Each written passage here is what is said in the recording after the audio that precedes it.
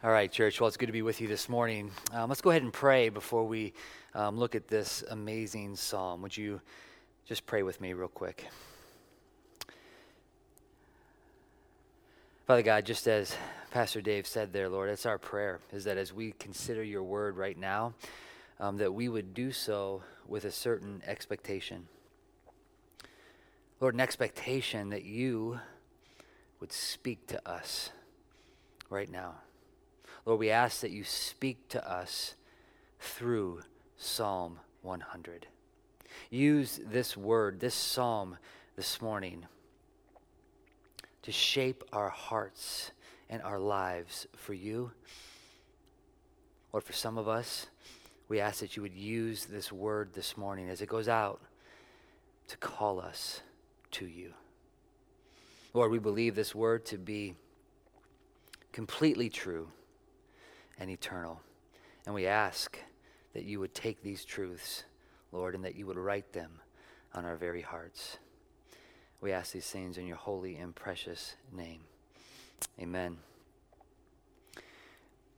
Well, this week my wife and I were, it was later in the evening, and we were running out doing a few errands. And it's interesting how now with kids, we have 4 kids at home currently, how we've kind of forgotten how just used to being at home our children are. I don't know if you have kids at home, but it's pretty amazing to think of how little they have done outside the home. And as we were doing errands, we stopped at one place. I ran in, and my wife and our 3-year-old stayed in the car, and I ran in, took care of what needed to be taken care of, and then came back, and we went on to the next thing. After about the second errand, my 3-year-old daughter began to reflect on the coronavirus, which it's just amazing to hear her say that. And she's got so many questions about this coronavirus. And as we were driving on to the next errand, she just began to sort of lament because she was recognizing normally, kind of pre-COVID-19, we would stop the car, we would all get out as a family, and we would go into the store and get whatever it is that we needed to get.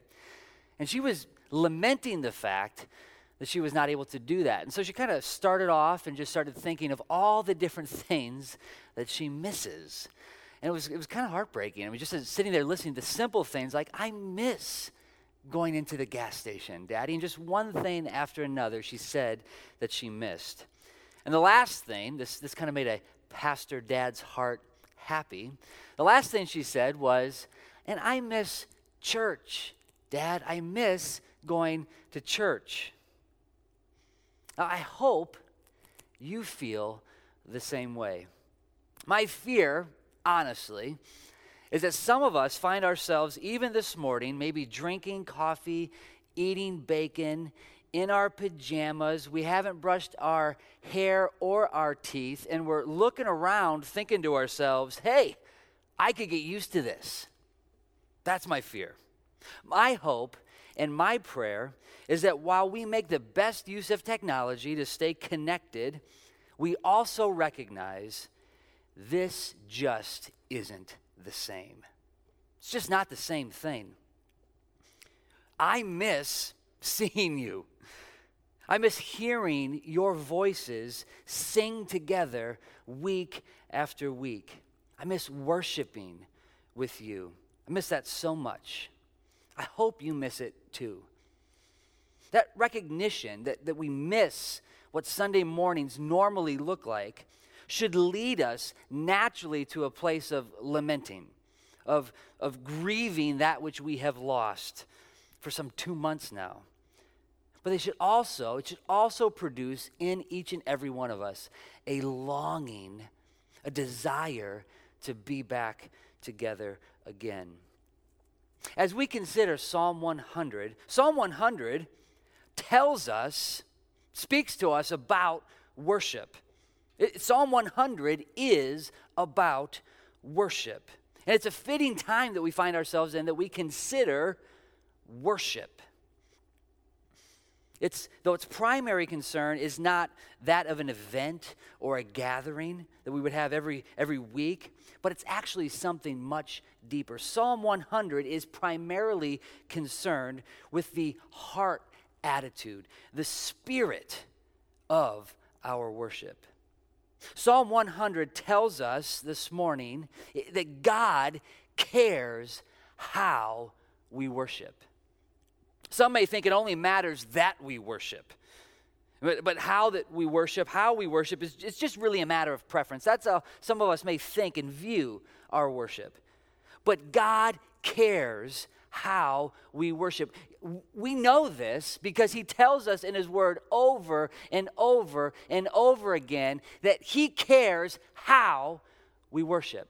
So Psalm 100 comes at us this morning. It simply says this, brothers and sisters. It says, you should gladly give thanks to the Lord, and you have good reason to do so. If you look at the psalm, it breaks down in a very simple structure. It's 5 verses. It's a short psalm, and the structure of the psalm really tells us 2 critical things we need to know about worship. Verses 1 through 2, if you look at it just quickly, and hopefully you have your Bibles open at home. Verses 1 through 2 tell us specifically how we are to worship. God directs us on how to worship. Then verse 3, God tells us why we should worship. He gives us reason to worship this way. Verse 4, you'll notice, goes back to telling us how we are to worship. And then verse 5 tells us once again why we worship. So this morning, the structure of our psalm is going to be the structure of my message. We'll have 2 simple points. The first one is this. We're going to consider together how we are to worship. In total, as we look at Psalm 100, there are 6 imperatives, 6 commands in this short psalm. And these 6 imperatives tell us kind of all that, they show us all the same thing, that God is concerned with how we worship. Right at the jump, you'll see it starts off in verse 1. Make a joyful noise to the Lord, all the earth. Right at the beginning, we are exhorted to make a joyful noise to the Lord. You know, we've had so much time at home recently that we've discovered that in our family we have maybe different interpretations of what a joyful noise are, okay? There's a lot of noises. I would not classify many of those in my home as being joyful currently. This phrase, however, is not open for interpretation. It actually is pretty specific.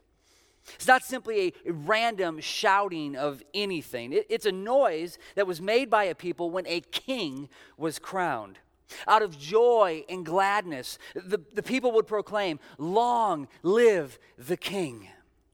We see this in the Old Testament when Saul, in 1 Samuel chapter 10, verse 24, was crowned king. The people who had been clamoring, wanting a king, cry out together, "Long live the king." They make a joyful noise. It's a shout of acclamation proclaiming that he was their king and they were his subjects. Notice the tone and the tenor of the noise. It is a joyful noise. While we are exhorted, commanded to this type of response, it's not seen merely as an obligation, as if someone is pinning us down, demanding that we make a noise. It is a noise that starts from deep from within us and can't wait to get out of us. It's a noise that we enjoy making because it's a king that we enjoy. Make a joyful noise. In this invitation, you'll notice this command is for all peoples of the earth. All the earth is commanded to make a joyful noise, to come and delight in the Lord, and to declare him king and worship him. Make a joyful noise. The next imperative that we see there, the next thing that we learn about how we should worship, it's the phrase, serve the Lord with gladness. And we see these, verses 1 and 2, remember, how we are to worship. Serve the Lord with gladness. Some translations, the Bible say, worship the Lord with gladness. The word can be translated both worship or serve, and this is important as it highlights the significance, the meaningfulness of our worship.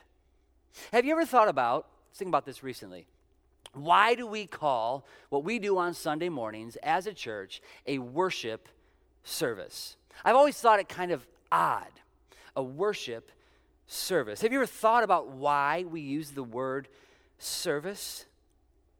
If we're not careful, we can see what we're doing right now as a virtual worship service. This word can kind of trip us up making us think that worship is primarily about us. For example,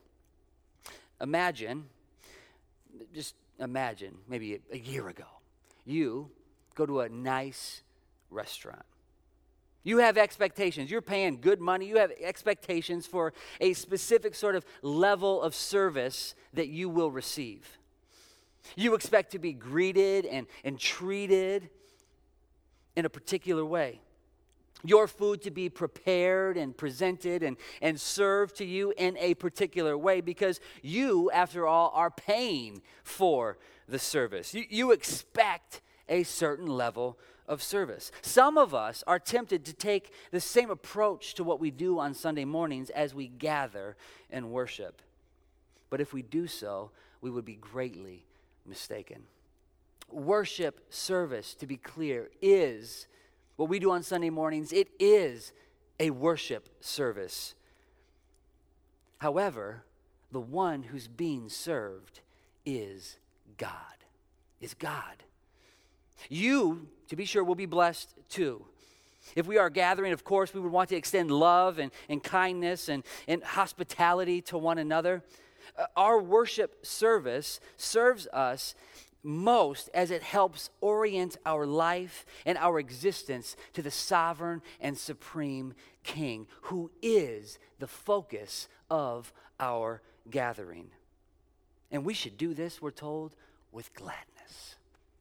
With gladness. Not reluctantly or out of some sense of compulsion, but gladly.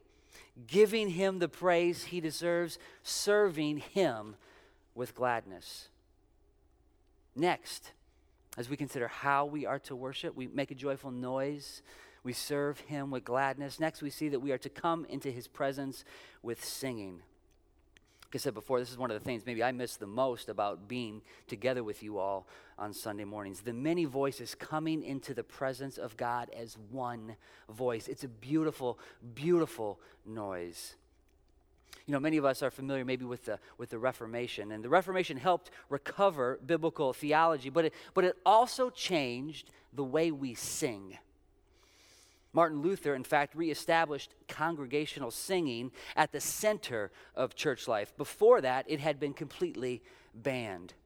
Reforming ministers in the 1560s saw it as one of the marks that the Reformation had taken root in the hearts of the people of God, was that they loved to sing. They would gather by thousands and sing. They viewed this as an indication that the Reformation had sunk into the people's hearts, that they had been overwhelmed and consumed with the glory and the goodness of God Almighty. And they couldn't hold back, that their voices had to cry out because of how awesome he is. We are to come into his presence with singing. Next, we see this in verse 4, that we are to enter his gates with thanksgiving, his courts with praise. We're to give thanks to him. We're to bless his name. So the fourth thing that we'll talk about that shapes how we worship is this idea of thanksgiving. This is the emphasis in verse 4. We see the exhortation to give thanks. It's repeated twice, the first and the second line. The aim of both praise and thanksgiving is to exalt and to glorify God. Thanksgiving itself comes when we consider the things that God has done for us. The idea here is that as the people would draw near to the temple courts, they would consider all that God has done for them. The focus would transcend their present frustrations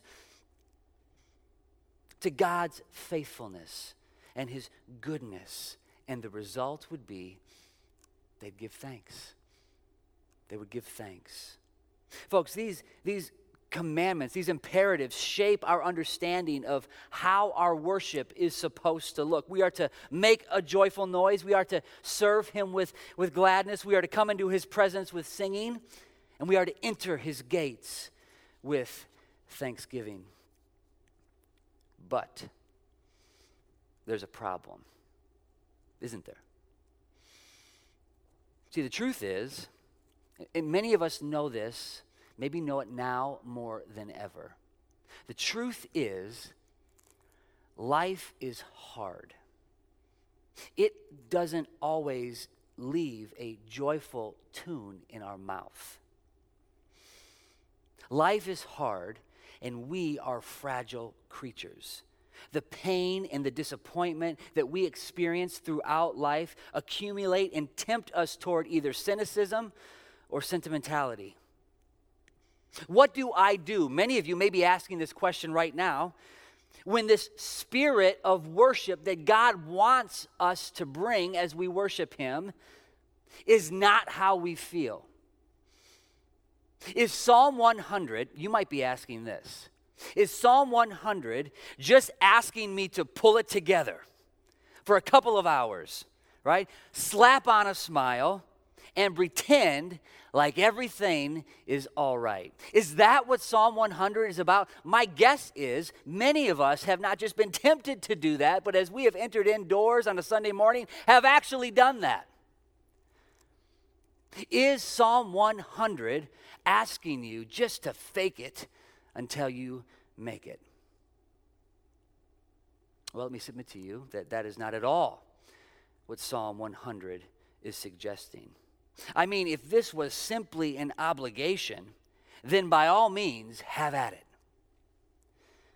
But God, in His grace, tells us that we have good reason. We have plenty of good reasons to give thanks and praise to Him, even in our most difficult moments. Verses 3 and 5 get at the heart of this. Let me read those verses again. Know that the Lord, He is God. It is He who made us, and we are His. We are His people, the sheep of His pasture. For the Lord is good. His steadfast love endures forever, and His faithfulness to all generations. Folks, the second half of this psalm, the second part of this psalm, which is absolutely critical in cultivating a heart that worships, a spirit that God delights in as we worship Him, is the fact that He tells us why. He gives us reason why we should sing, why we should praise, why we should give thanks and make a joyful noise. He tells us in His Word why. And thank God He does. The reasons provided fall sort of into two categories in Psalm 100. These categories speak to who God is and what God does, how He acts, who God is for us and how He acts towards us. Reason number one. I can't remember how many I have. I think maybe 3. Reason number 1. Know that the Lord, He is God. Why should you, right now where you're sitting, make a joyful noise to the Lord? Well, because the Lord, He is God. This statement, the Lord, Yahweh, is God alone, was controversial then, and it is controversial now. In the ancient Near East, people would have believed in many gods. The sun was thought to be a god, the moon was thought to be a god, the stars were thought to be gods, the sea was thought to be a god, and wherever one would travel over the ancient Near East, there was a constant pressure to know how to deal differently with these different gods. This statement stands in bold opposition to that belief. Israel's God, Psalm 100 says, is the God. He's not a God, He is the God.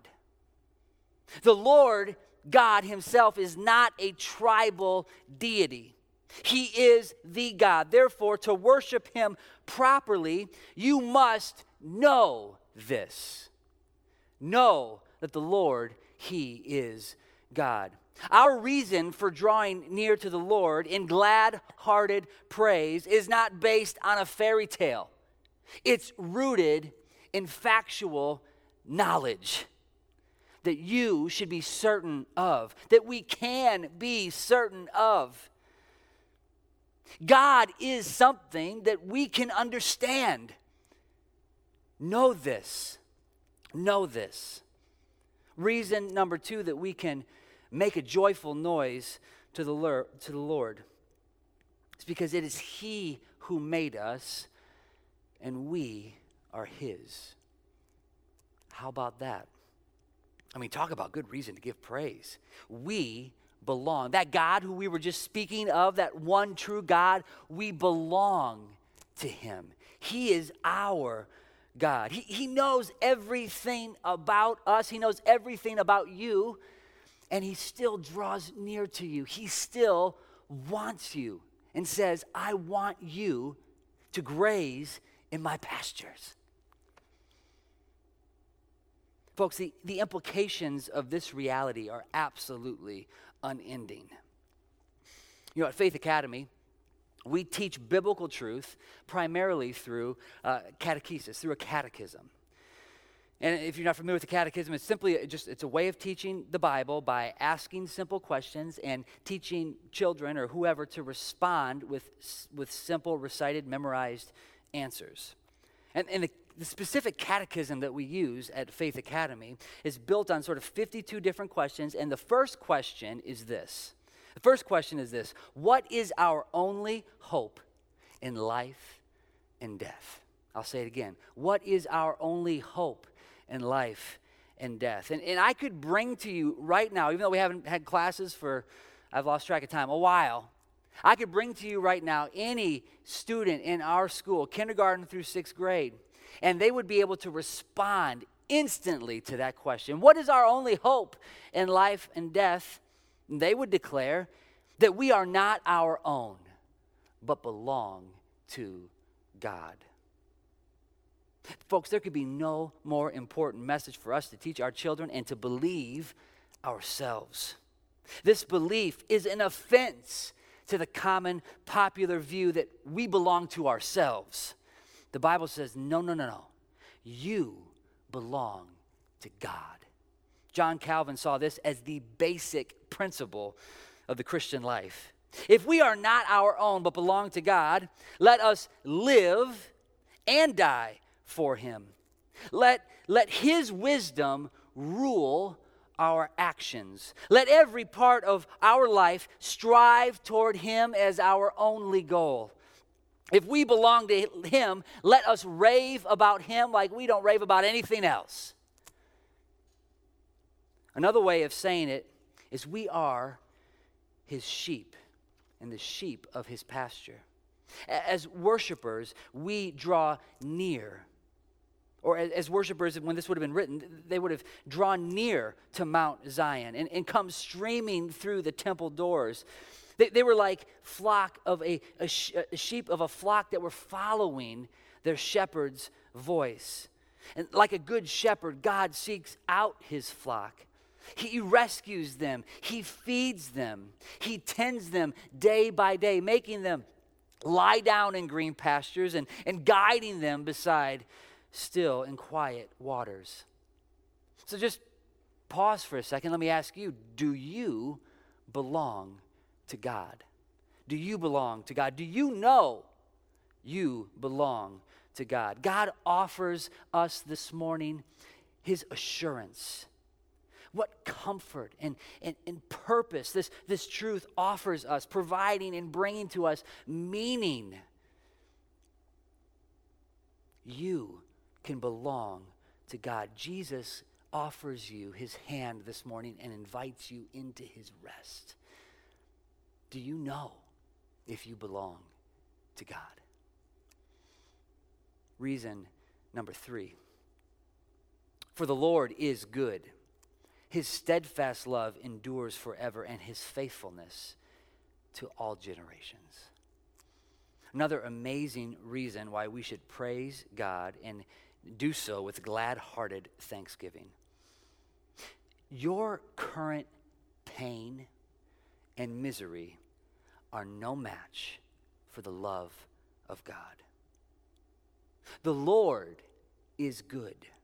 And his love and faithfulness will outpace your pain, whatever it may be, for generations to come. This reality by no means minimizes your hardship or ignores your obvious suffering. But it recognizes that even in your most difficult times, your head can still be lifted, your heart encouraged, your faith strengthened, and your hope restored by the deeper reality of God's loving kindness, God's goodness, which promises to transcend your present moment, your most difficult day. This is what Paul is getting at in Romans 8 when he asks, who shall separate us from the love of Christ? Shall tribulation or distress or persecution or famine or nakedness or danger or sword? We could easily add, or sickness or financial uncertainty or pandemic or broken relationships. And his conclusion, it's a good one. No. In all these things, we are more than conquerors through him who loved us. For I am sure that neither death, nor life, nor angels, nor rulers, nor things present, nor things to come, nor powers, nor height, nor depth, nor anything else in all of creation will be able to separate us from the love of God in Christ Jesus our Lord. Folks, this is amazing. This is amazing. This gives us reason, good reason, to look to God, not just on Sunday mornings, but every day of our life and simply say, thank you. Thank you. He is God.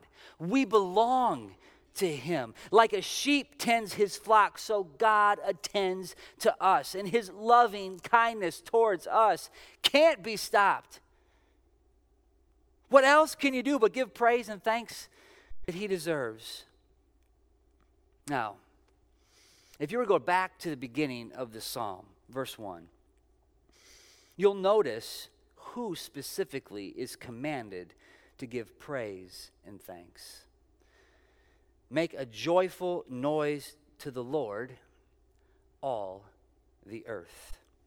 All the peoples of the earth are commanded and invited to worship God like this. Everyone.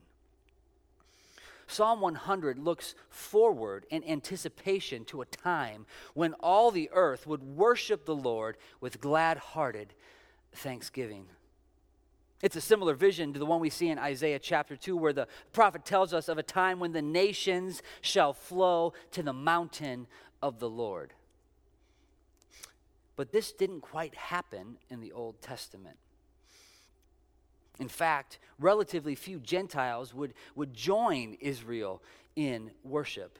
Yet the Lord remained faithful to all generations by sending his Son, Jesus Christ, to make it happen, to make it possible. Extending the invitation to you and to me to enter into his presence and to feed in his fields. At Jesus' birth, wise men, we are told, come from the east to worship him, the first Gentiles to worship Jesus. See that in Matthew chapter 2. John the Baptist, when he first laid eyes, when he saw Jesus coming in John chapter 1, he declared, "Behold, the Lamb of God who takes away the sins of the world." Jesus lived, died, and rose from the dead for all the peoples of the earth. People from every culture, from every corner of this world. And then just before he ascended to his throne in heaven, Jesus sent out his disciples, commanding them to make disciples of all the nations, baptizing them in the name of the Father and the Son and the Holy Spirit. And we see this as the mission that the church has as we step into God's global purposes, to make worshipers of all the nations.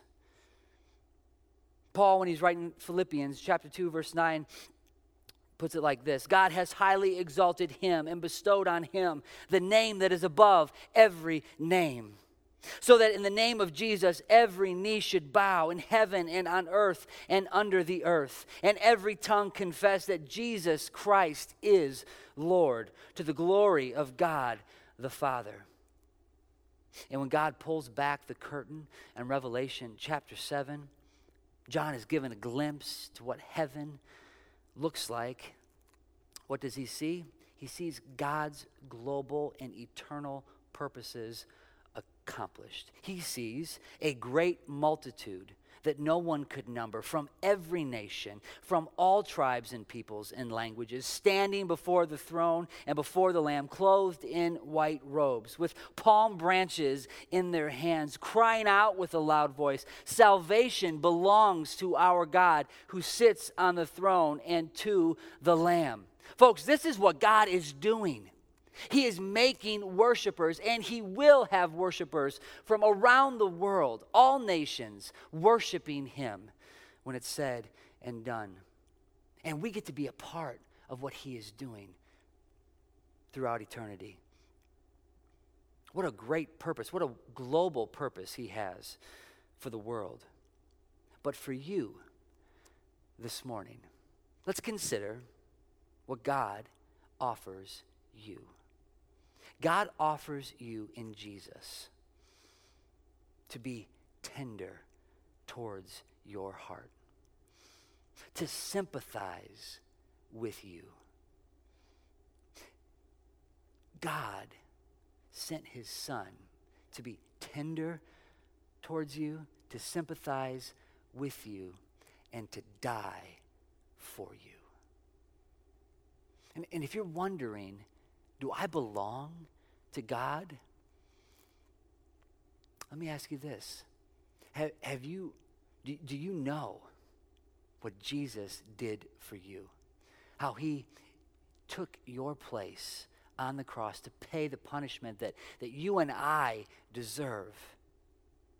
And then invites us, when we receive this gift of grace, invites us into a life of faithfulness and obedience and tender-hearted care for us. Do you belong to the Lord? Brothers and sisters, for those of us who may be struggling this morning in life, maybe in our faith, tempted toward despair, Psalm 100 is the glorious reminder that you and I need. Your pain is real. Your suffering is real, but it will never outpace God's love. In Christ, we can all say with Paul in Romans 8:18, "For I consider that the sufferings of this present time are not worth comparing with the glory that is to be revealed to us." Your pain, your frustration, your difficulty pales in comparison to the goodness of God and what he has waiting for us in glory. So take heart, be encouraged, and give thanks to the Lord, for he is good, and his loving kindness, his steadfast love endures forever. Let's pray. Father God, we thank you this morning as we consider all of who you are and all that you have done for us, Lord. I thank you that we get the privilege this morning to call you our God. We thank you for that. Lord, I pray that you would help us as a people. Lord, as we struggle I pray that you would remind us of your grace towards us and your love for us, Father, and that you would help this church come to you in worship with a spirit of praise and a spirit of thanksgiving. We ask these things in the mighty name of Jesus. Amen.